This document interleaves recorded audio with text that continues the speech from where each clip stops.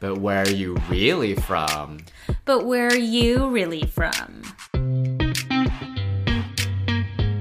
Hi everyone, I'm Angela Lynn. And I'm Jesse Lynn, and welcome back to another episode of But Where Are You Really From? Today we're talking about another cluster of hot topics that you guys love to listen to, which is anything controversial. So we're talking about a number of controversial topics today under the umbrella of, as you may have seen in the title, are we all a little too sensitive? A lot of times with these very controversial topics, the headlines are always what's ablaze, and most people don't bother to read beyond the headline. Like, most of the time people don't even click into the articles to read what it's about. They just see the headlines and they feel a certain way strongly about one way or another. And as we like to do on the pod, we try to get a little more nuanced with these discussions, break down if there are multiple sides to the story where there may be validity in that, because there's enough division in the world today. So I think even if you have different opinions, what we like to do is try to give some voice to multiple perspectives and see where there may be some common ground where a lot of people don't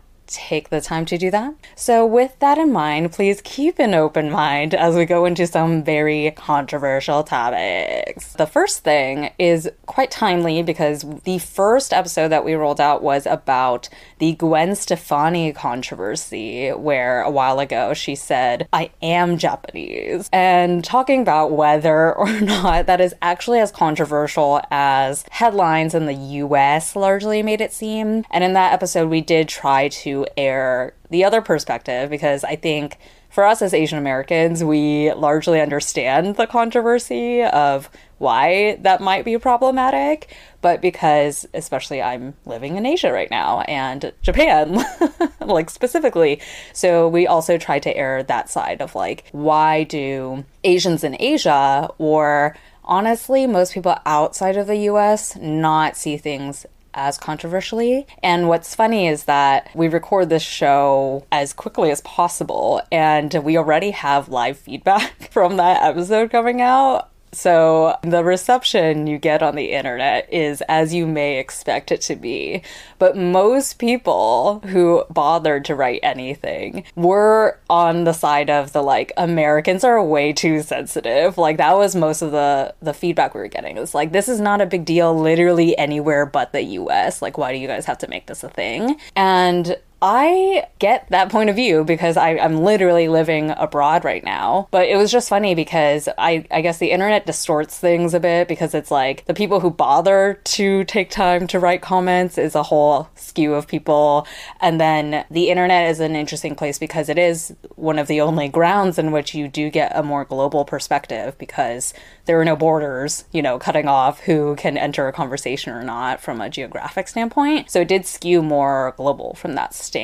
Yeah, I guess in the grand scheme of things, on a global level in terms of newsworthy items, Gwen Stefani saying that she is Japanese is not exactly like Ukraine war level importance. And I definitely feel like some of the backlash is that, where it's like, why do you guys even care about this news that's like semi-tabloid? But I do want to say, like, all opinions are valid, right? Just like assholes, everyone has an opinion, but not all opinions are correct necessarily. Is anyone gonna die because she said that? Is anyone's career gonna go poof because she said that? Do the Japanese people care? No, they don't care. It's their culture. Like, it's so monolithic for the people who live there that, like, they're like, Gwen Stefani, who is this person to lay claim to our culture? Like, it's like in a non sequitur kind of situation where you're like so sure that this thing is centered for you that this other thing is just like not important. So yeah, like, is it really earth-shatteringly important that she said that? No. Is it insensitive in some aspects that she said that? Sure, yes. It is interesting because you said everyone's opinion is valid, but not everyone's opinion is correct. But who decides if an opinion is correct? Because I think that's a problem in and of itself, to view that an opinion can be wholly correct or incorrect, because at least my view of it is that in most opinions, unless it's based on just a complete denial of reality, there's probably some seed of realness or correctness to it. even if it's wrapped in a lot of bullshit,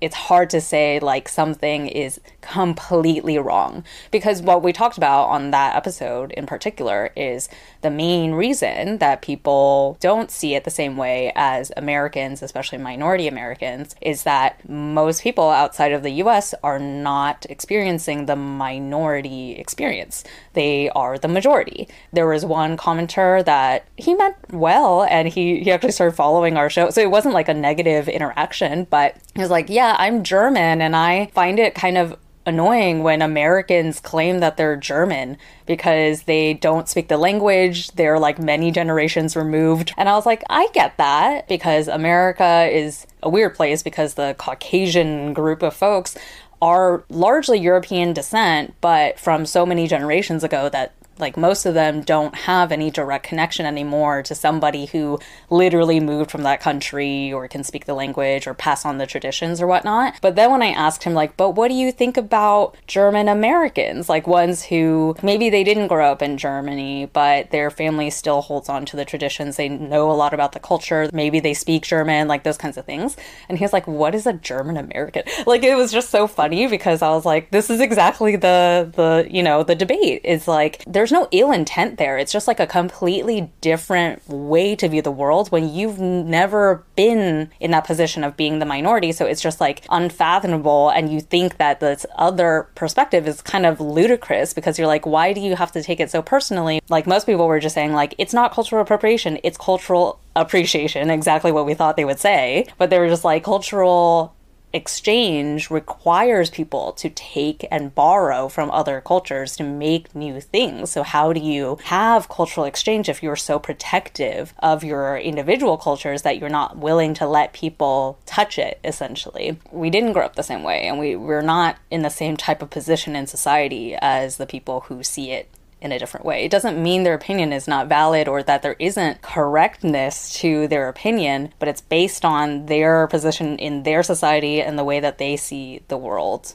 based on that. Sure. So I want to clarify that. What I mean by correct is that there's some self-evaluation, reflection upon the point, as well as consideration of the context in which it's happening. And I think what I hear from those examples is just like, well, I feel a certain way about it. And I'm like, great. Why do you feel that way about it? We're having the conversation and we're giving you the details of our opinions. Like, we feel that way about it because there's this experience that we've had. There's a historical context of Asian people being a minority and being mistreated in the United States, whereby certain statements being stated can reinforce that. There's a context there. There's a lived experience. There's a self-reflection. But when you come and you're like saying, hey, I don't agree with this, that's a valid opinion. You don't agree, that's fine. But where is the pudding behind that, right? Like, you gotta give me more than that. I mean, to be totally fair, with this particular topic, the argument is, who are you to even be offended by this? You're literally not Japanese for most Asian people that are reacting to this, like even Japanese American, right? Because the people getting offended largely are Asian Americans as this monolith, a lot of people not Japanese.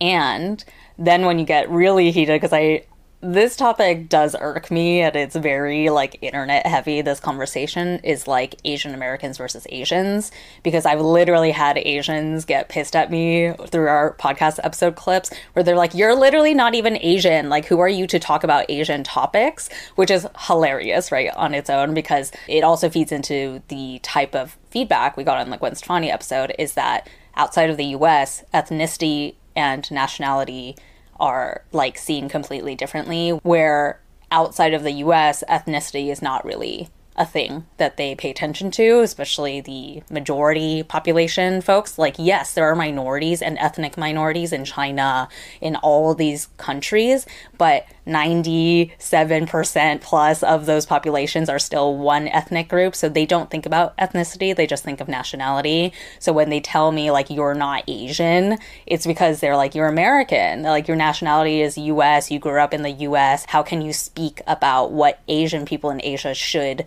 think or be offended by or whatever? And I mean, it's hard to argue against that, like, especially if a Japanese person from Japan or like the majority of Japanese people from Japan are like, this is literally not a big deal. Like, who are you to be offended on our behalf because it's supposed to be us who are offended? I don't think there's no backing. It's just that that's their lived experience. I don't think that we were being offended on their behalf. It's just like an offensive thing for Gwen to do. Like, I don't think we had the episode being like, and we speak for all Japanese people and Asian people when we say that we are offended. Like, that's just our experience at that point in time. But I think I kind of like agree with you on that perspective where people are like, well, you're not Asian.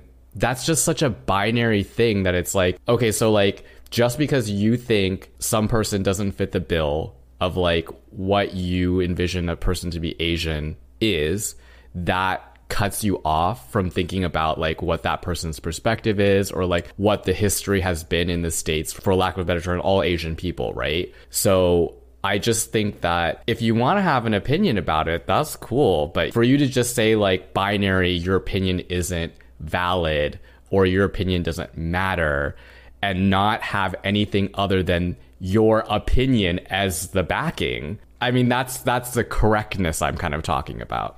Sure. However, their opinion is valid in their country and in their society. Their opinion is not valid in reflecting Asian American experience in the US. Yeah, but we're talking about the Asian American experience in the US. Well, I think the topic was generally, is it offensive or not, that Gwen Stefani said this. That was the topic. So it depends. The answer was it depends. Like, if you're in the US and you're a minority, especially an Asian minority, or you're outside of the US, in which, no. Okay, so if you're outside of the US, you could be like, okay, it's not offensive to us because Gwen Stefani really has no impact on our culture. Our culture remains largely the same. It's like kind of like fan service to our culture. Fine. Completely correct opinion. But you can't just be like, it's not offensive and I'm Japanese and that's the final say. If we're talking about too sensitive, things coming out of that is just like when people are very black and white, closed or open. And I think that's a route to like extreme sensitivity, because when you're like invalidating someone's black and white opinion, they're like, oh, like that's like a personal attack kind of situation. This is the point of the episode, is that we're trying to play devil's advocate on all of these topics. Ultimately, when it comes down to controversial topics, it's because each side is thinking very strongly from their perspective, kind of being the central perspective. So from the non-American perspective about this, of us being sensitive or taking it personally, this Gwen Stefani these types of comments, their view is kind of like, why are you gatekeeping culture like that? Especially if it's our culture. Like, if it's Japanese people or like Chinese people get mad at me all the time because we're of Chinese ethnic descent and we talk about these identity issues. A lot of people who commented about the Gwen Stefani episode, they were like, either I am literally from this country or like my teacher or whoever I knew was literally from this country, and they loved that I wore a qipao to my Chinese presentation. They appreciated that I wore this outfit. It was a sign of actually appreciating the culture, not that I was trying to like strip from their culture or like steal from them or whatever. Whereas a lot of times in the US, it is true that we cry wolf a lot on cultural appropriation, where it's just like, do you even have a definition really of what cultural appreciation is? Because a lot of times, especially for, we talked about headlines, right? Maybe it's not a headline. Maybe you just saw a photo and you saw a white person or a non-Asian person wearing a traditional something, qipao, kimono, whatever, and you don't know the context behind it. I think in the US, a lot of times the immediate jump is that's cultural appropriation. Like, you don't even know what the context is of why they were wearing that, and like if they had any good intent behind it, if they were maybe attending like a larger cultural thing with friends who are of that culture and trying to show respect and whatever. It's just like, oh my God, how could you wear that? That's so offensive. So from the non-American perspective, I can also see from their point of view where they're just like, you're just trying to like cut everyone off into these like very segregated groups where the cultures are very insular and you're not allowed to share or borrow from the other cultures. I can see that perspective too, because a lot of people do jump to the immediate like, that's not okay that you did that. Yeah, and I'm not saying that those are not valid opinions. I think that, again, every opinion is valid.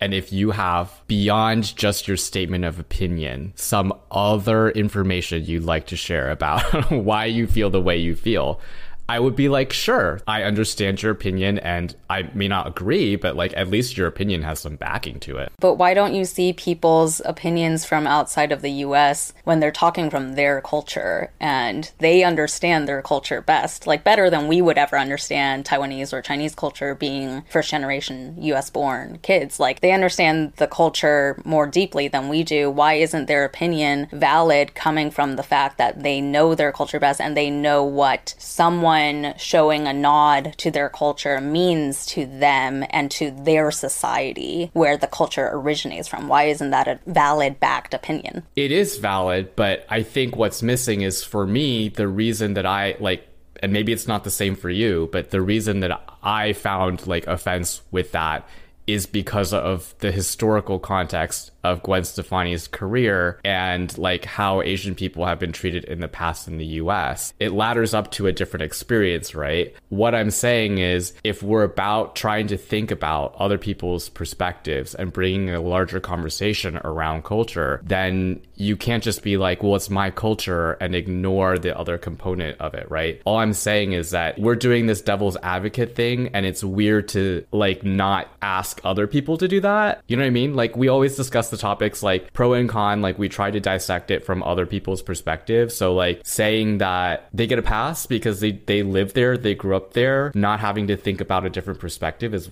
weird.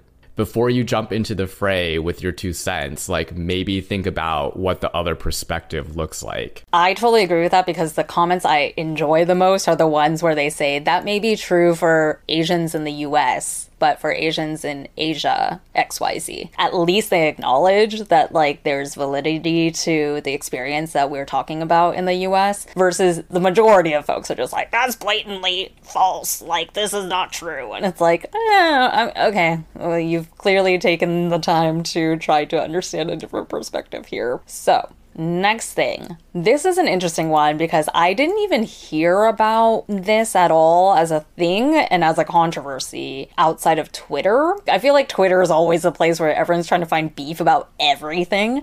Drag Queen Story Hour. Have you heard about the controversy around this? Maybe you can explain what Drag Queen Story Hour is first, its original intent, and then we can talk about the controversy. Okay, so I don't have any kids, so I've never been to a Drag Queen Story Hour, but a Drag Queen Story Hour is basically any person that is dressed in drag reading a children's book to children. Sometimes it's at a library, sometimes it's at a cafe, sometimes it's at someone's private home. Okay, so that's the original intent behind that. However, the controversy is that especially the right side of the political spectrum, conservative side, has been getting quite riled up around the concept of Drag Queen Story Hour because they're conflating it with a lot of peripheral things that are happening. And I think a lot of times with these controversial topics, right? Things that get blown up in headlines are largely outliers, like not the main thing happening around that topic, but there's a shocking video or like pictures or whatever that surface and they're like, this represents the whole thing. And so the controversy around this that's been floating around is that outside of Drag Queen Story Hour, there have also been a lot of schools around the country, the US, at least based on photo video evidence, that are hosting drag shows at schools to try to promote having a more diverse viewpoint of the world and just kind of having a more festive or fun environment or whatever, right? But some of these videos are quite shocking because maybe not everyone who's listening has been to a drag show, because I think people who have been, it's like you think everyone has seen one or like understands that world. But drag shows, I have not been probably to as many as you have, but I've been to quite a few in my life and they range, right? Depends on the show, but the like most PG is literally just like people dressed in drag drag and they're lip syncing songs, right? In like a performative way. That's kind of the core of drag. But sometimes it does get quite provocative where whatever they're wearing could be pretty skimpy, or whether or not the body parts are their own or prosthetic. There's like boobs kind of flying out, like maybe partial strip teasing type things. So a lot of these controversial, shocking videos that have been floating around are drag shows that are being performed at schools, even to kids as young as like kindergarten, so like 4 or 5 years old, where the performer is like topless with like big boobs bouncing around and like dancing with these children or twerking in their face or whatever. And the controversy essentially is like, how is this appropriate? And the devil's advocate point that they keep trying to bring in is like, if this were just a, cisgender female performer doing this, would you think it's okay? If not, why is this okay? So that's the controversy around it. And I just want to acknowledge that it has like nothing to do with the original intent around Drag Queen Story Hour. It's just been like conflated with this concept, but that's the controversy. So my opinion, again, opinions are like assholes. Everyone has one. I agree with you. The Drag Queen Story Hour thing is completely separate because I think most people agree that like an actual story hour event is PG. It's literally just a person dressed in drag reading a book. That's it. I think if we're talking about sensitive or too sensitive, like the sensitivity around that is way too high because it has been conflated with these other things that you're talking about. Now, to the other things that you're talking about, I don't really know what is going on there. I would be very surprised if this was like something that was put on by the school without parental consent. Because I remember going to school, everything had a little boop, boop, boop. Your parents had to sign blah, blah, blah, blah, blah, blah, blah, whatever. Yeah, but that's like 20 years ago, Jesse. I don't think either of us can speak to the current state of how schools are run. Parents weigh in. But my experience, obviously I'm an old as fuck now, so I'm very far from being a child. But my experience being a child, I was a child at one point in time, is that parents had to weigh in on most of these things. It's not just like school events just happen without parental consent. My opinion here is that it's a question about parental consent almost, not really a drag issue, because like I would say like with 95% certainty, no drag queen is like, let me go perform at a fucking school. Like no one wants to do that. Like why would you want to perform in front of little kids and or teenagers who are like the worst people on the planet? So I just find it really weird that the performers are being attacked when they're probably being asked to do that, right? Like somebody is asking them, come to the school, do the performance. Like if you want to stop that, that's fine. But like a total ban on drag queens seems like, again, this whole like oversensitivity thing where it's just like, because they're here, we must ban all drag. Well, okay, if you don't want to have it in the school, just go through the school superintendent, the school board, and be like, hey, we don't want to have this in the school. Fine.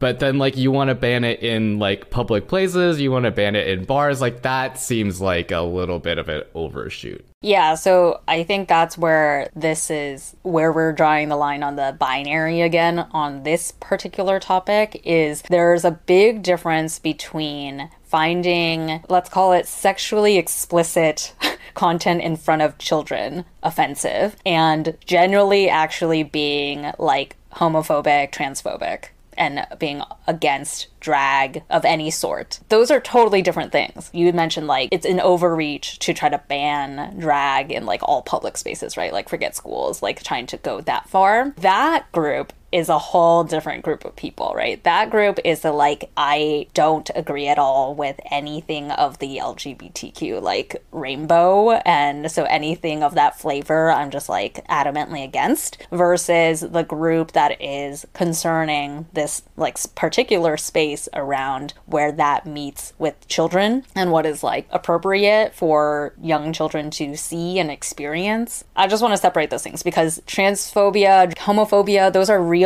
things, but I don't think everyone who finds this topic controversial or offensive is of that group, because I saw an interesting thread on Twitter about someone arguing against all this stuff happening where he was like, I just want to make it very known that I would love a real drag queen story hour for my kids. He was like, I have kids and I would love for them to attend a real drag queen story hour where it's just someone dressed in drag reading them like a book and having fun. But he's like, that is not the same as what I'm seeing in these videos. And so he's like, there's a difference. It's not true or fair to call me like homophobic or transphobic or whatever when I'm opposed to the type of extreme content that is happening in schools with children that is separate from Drag Queen Story Hour. I just want to make sure that fine line is drawn, because a lot of times when there's any opposition to anything to do with the LGBT community, the first thing that people say is just like, oh, well, you're completely homophobic or transphobic or whatever, so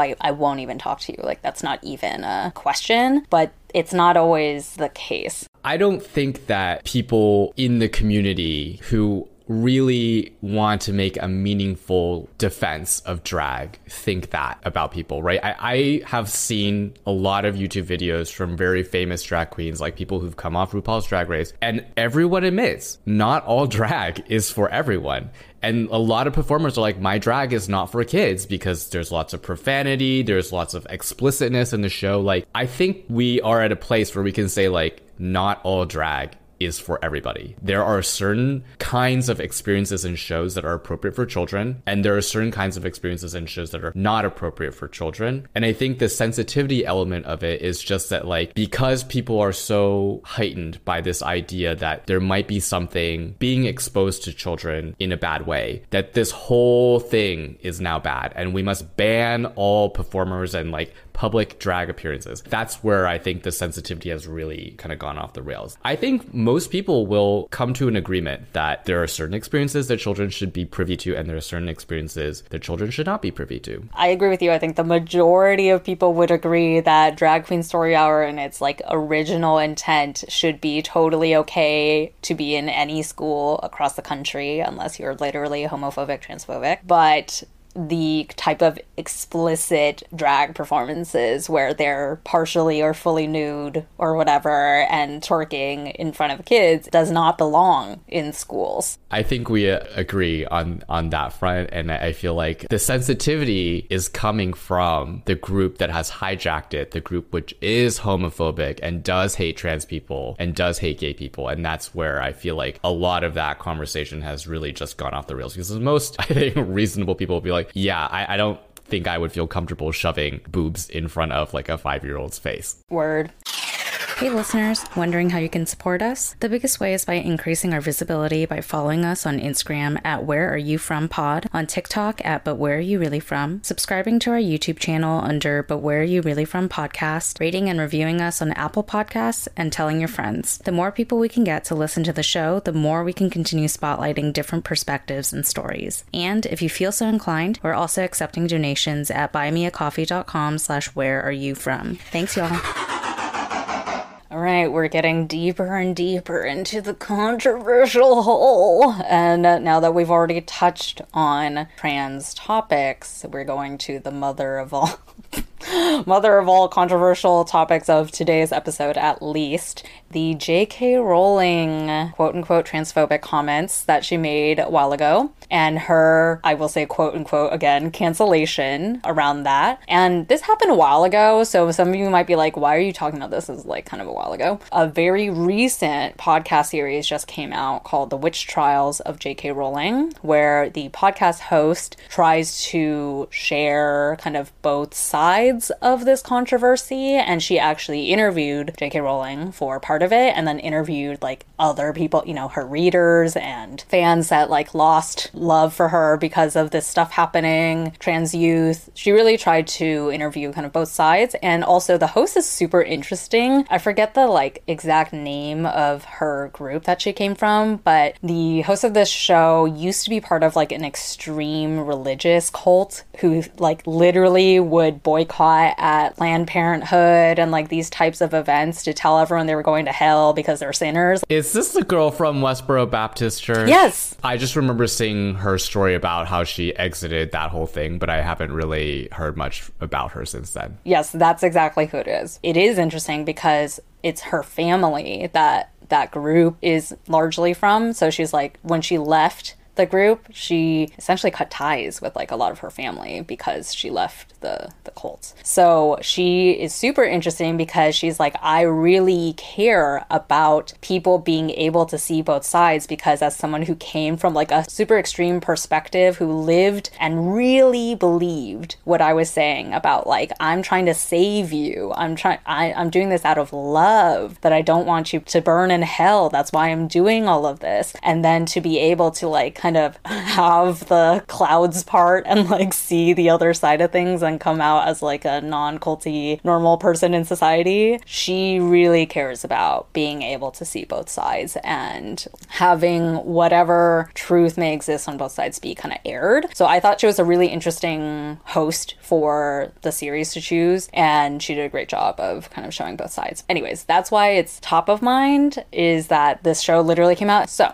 that's what we're talking about. Jesse, I don't know if you want to recap. Yeah, well, just that J.K. Rowling is known as a trans-exclusionary radical feminist. So she is feminist, but she doesn't consider trans women to be real women. And I think that's where the cancellation is coming from in a Twitter 140 character summation. Yes. So that phrase you mentioned is really interesting because I hadn't heard of it before the podcast, and the acronym is TERF. And I forget who she interviewed on the show who's talking about it, but they were like, TERF is actually like a really offensive term in its like original characterization, but is starting to get just like thrown around all over the place as like a normal thing. Anyways, I just found it interesting that that was like the TLDR that you chose to summarize with, because I didn't know the term before the show. And it's worth mentioning because that's the term that is very thrown around with her and her being canceled when, you know, the series of occurrences happened. I would say like she isn't fully canceled, and also it's not a thing that's recessed in the past necessarily, because J.K. Rowling is still occasionally coming out with tweets or stances or support of other people who don't believe that trans women are women. So it's not like she just said that once and we're like forever canceling her for that one time, but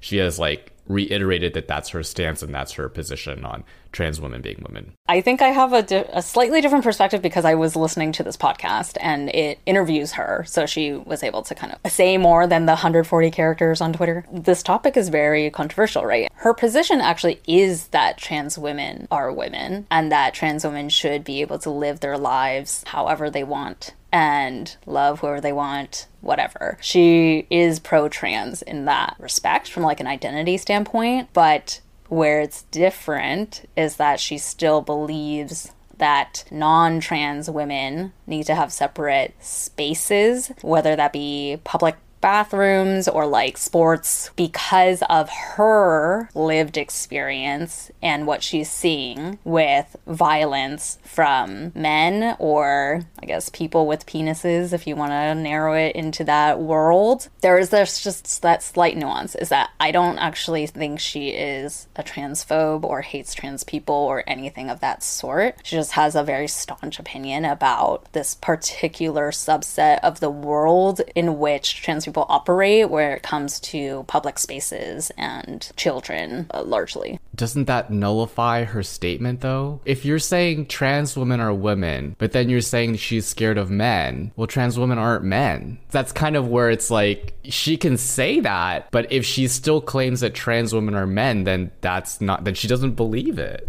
Then she doesn't believe that they're women. I think a lot of the stuff with trans controversies are again in the space where what makes headlines is the outliers, and so people get really riled up about the outliers that don't represent the majority of whatever's being talked about. So in this case, there are outliers that make really shocking headlines when it comes to trans people that don't represent the majority of the way trans people live or what they want to do in life or with other people or whatever. And so the controversies that really shock her and a lot of people are, I mean, it's just true that there have been several cases of men who are incarcerated who then later say that they are trans women so that they can get transferred to women's prisons to have essentially a less harsh environment, because prison is a really bad place to be in, obviously. And a lot of those cases have led to them raping cis women that are in the prison. There are other non-prison cases like that as well, where it's like the bar was so low on who gets to say they're trans that then it's like any man who is not actually a trans woman can say they're a trans woman just to gain access to these spaces. I think that's something that she tried to really highlight in her opinion on the podcast, at least. She's like, I don't believe that trans women aren't women, but she's like, I do believe that any leniency in this kind of like public space world allows men with ulterior motives to have easy access to vulnerable women. So it's, again, the outlier kind of making the rule for the majority case, which may or may not be fair, but that is her position. It's not that she's afraid of real trans women raping women. It's that there are many of these cases where it's literally just men who, I mean, and it's hard technically for anyone to debate, like, are they really a trans woman? But you can look at their specific cases and it's like they never identified with being trans until suddenly they were in prison, and they're not going through any hormone therapy. They're not going through any like traditional transition phases. They've just declared, like, I have a female name now. I'm a trans woman and you have to transfer me or you're being bigoted. And then they impose violence on the women in their space that they now have access to. First of all, I want to start off and say, like, the sensitivity piece of it, because I think we were talking at top and you were saying how, like, J.K. Rowling has been given death threats. She's at upper security. Like, I don't think that's okay. And that's definitely like the other side of sensitivity, where it's like, if you want to speak with your dollars, if you want to speak with your activism, that's all cool. That's all fair game. But I think that threatening somebody in that manner is not okay. And that should be clear, considering the fact that the argument for why she is a transphobe is that the statements perpetuate violence against trans people. So no violence. No violence in any case. Listen, I can't speak for the trans community. Like, it's hard to say, but it can suck to be lumped in with outliers. And I think if I try to think about it from like a gay person's perspective, like, you might have people who are like, you know, there are some instances where people who are like, let's say HIV positive, for example, have transmitted to other people, and people can use that as a reason for like, all gay people are bad, all gay people are whores, like they sleep with people and they make you sick kind of situation. So I just think that it's really difficult to hear that from a person who has such magical influence, for lack of a better term, and who has such a broad audience, to have that kind of statement. And I don't know, maybe she has had conversations with trans activists. I don't know. But like, even when you just said that, I was like, that's like very counterintuitive. Like, she thinks trans women are women, but then she still thinks they're men because they pose threats. No, that's not what I said.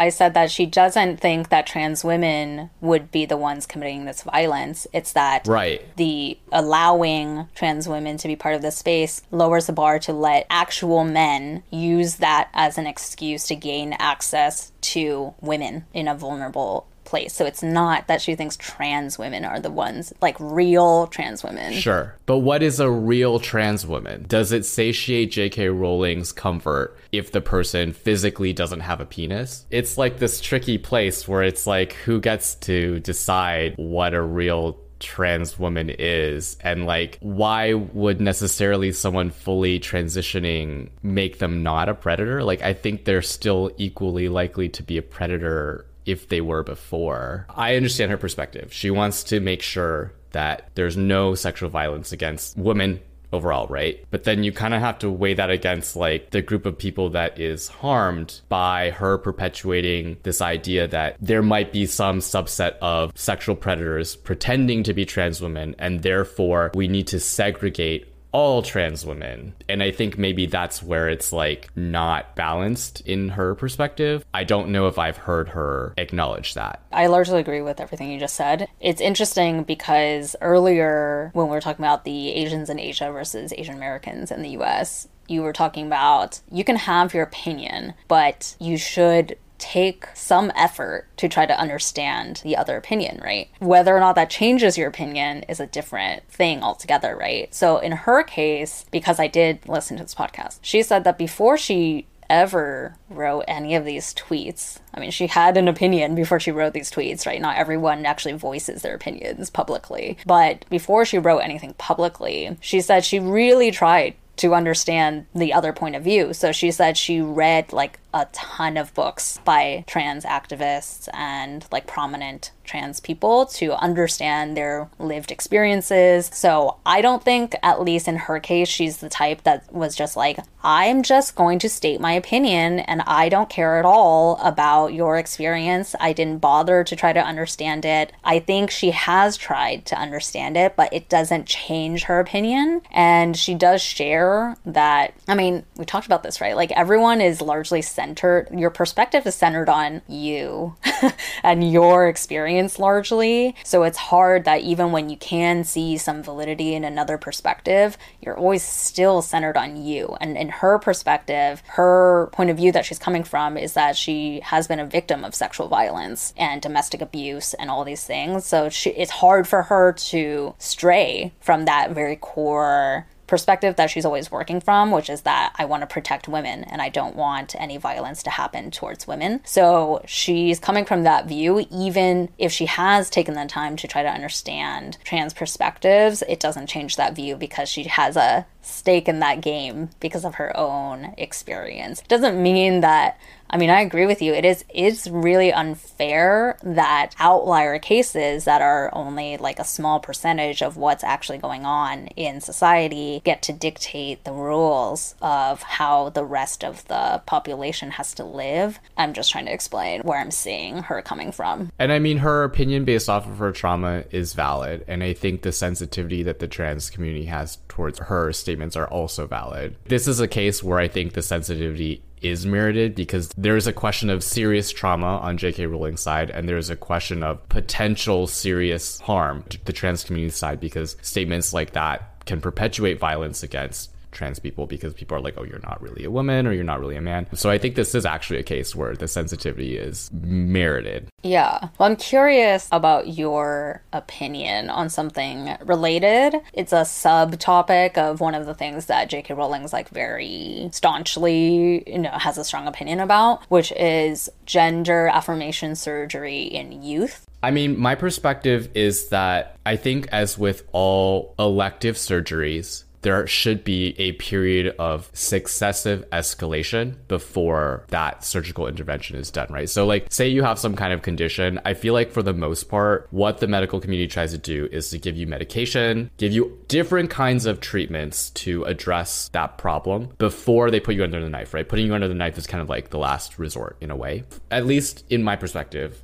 And I am very sorry if I offend anyone, but in my perspective, gender affirmation surgery, it's not really reversible. So I think it makes sense for people to go through a process of decisioning before they fully make that choice because it is irreversible. That's my opinion. That being said, I think about it from like the other person's side, right? And it's like, well, it's your bodily autonomy. Like, you can't tell me if I'm going to tattoo or piercings or whatever.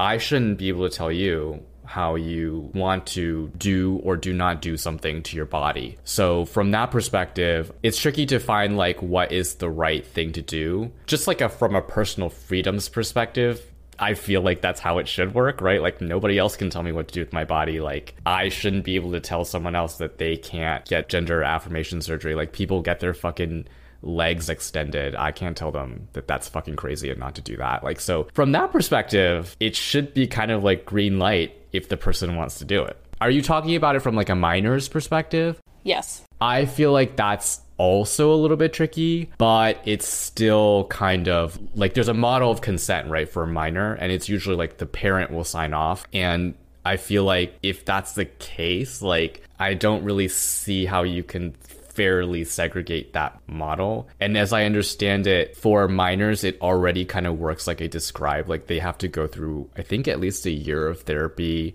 And there's the like choice to do like hormone therapy before doing like gender affirmation surgery.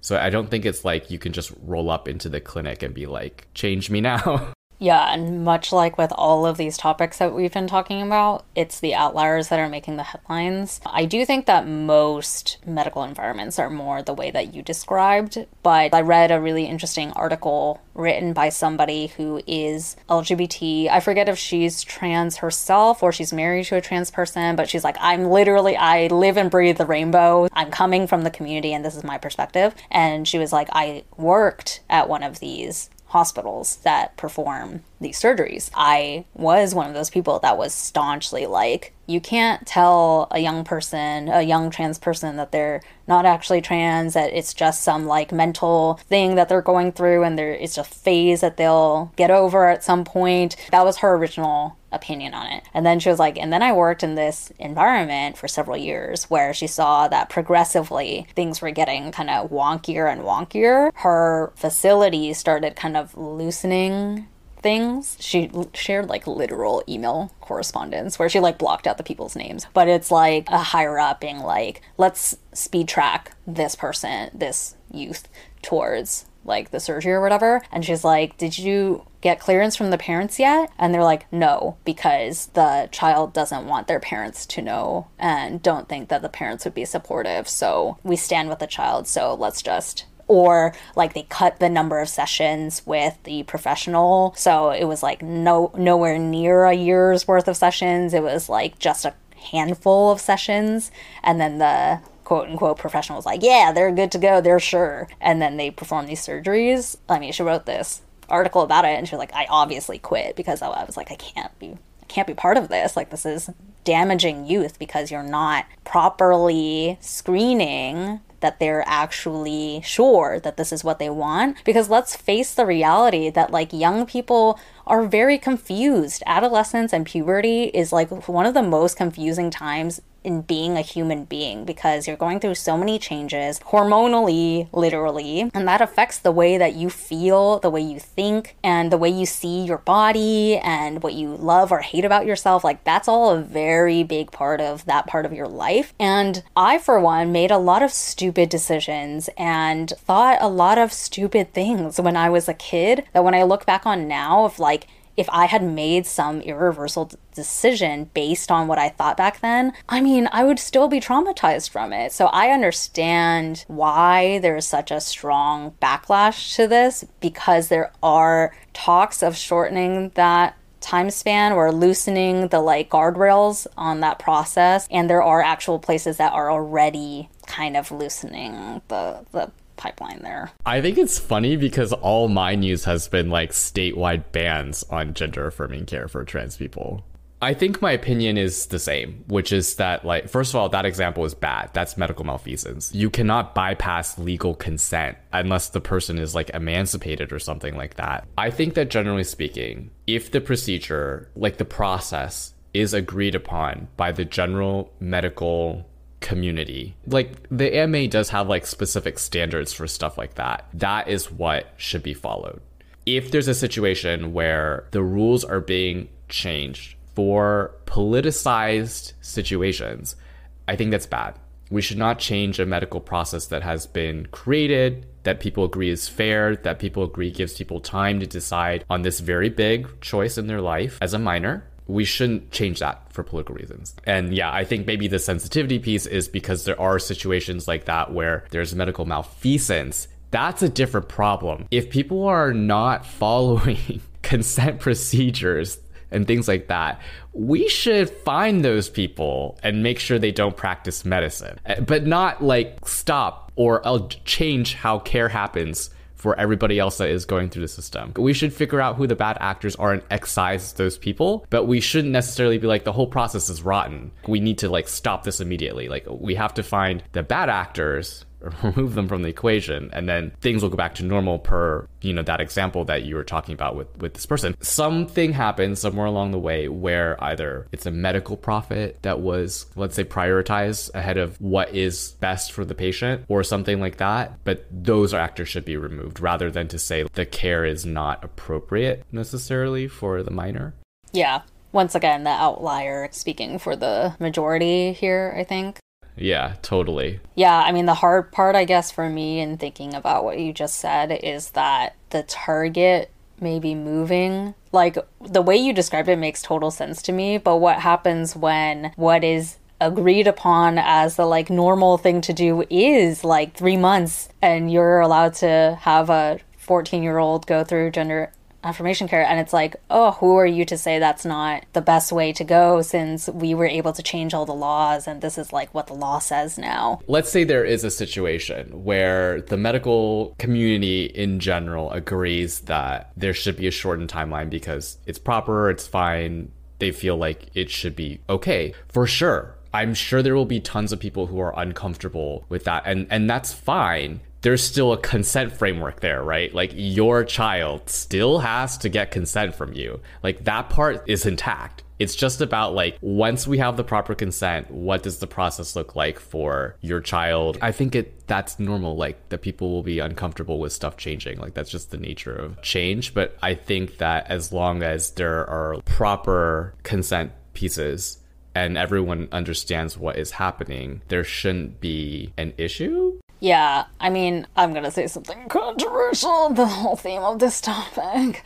I mean, it's my opinion, so it doesn't mean it's right. It's just my opinion. For me, I mean, I support trans people, and I think you should definitely live the life you want to live, and you, like, if you are an adult, let's say I want to say over 21, because I just think of the way that I thought about the world and stuff up until at least that age. And honestly, I was pretty stupid still at 21. But if you're an adult who can think for themselves, you've gone through puberty, you've already formed a certain sense of self, and you definitely want gender affirming care to fully realize your identity that you feel you are already, you are.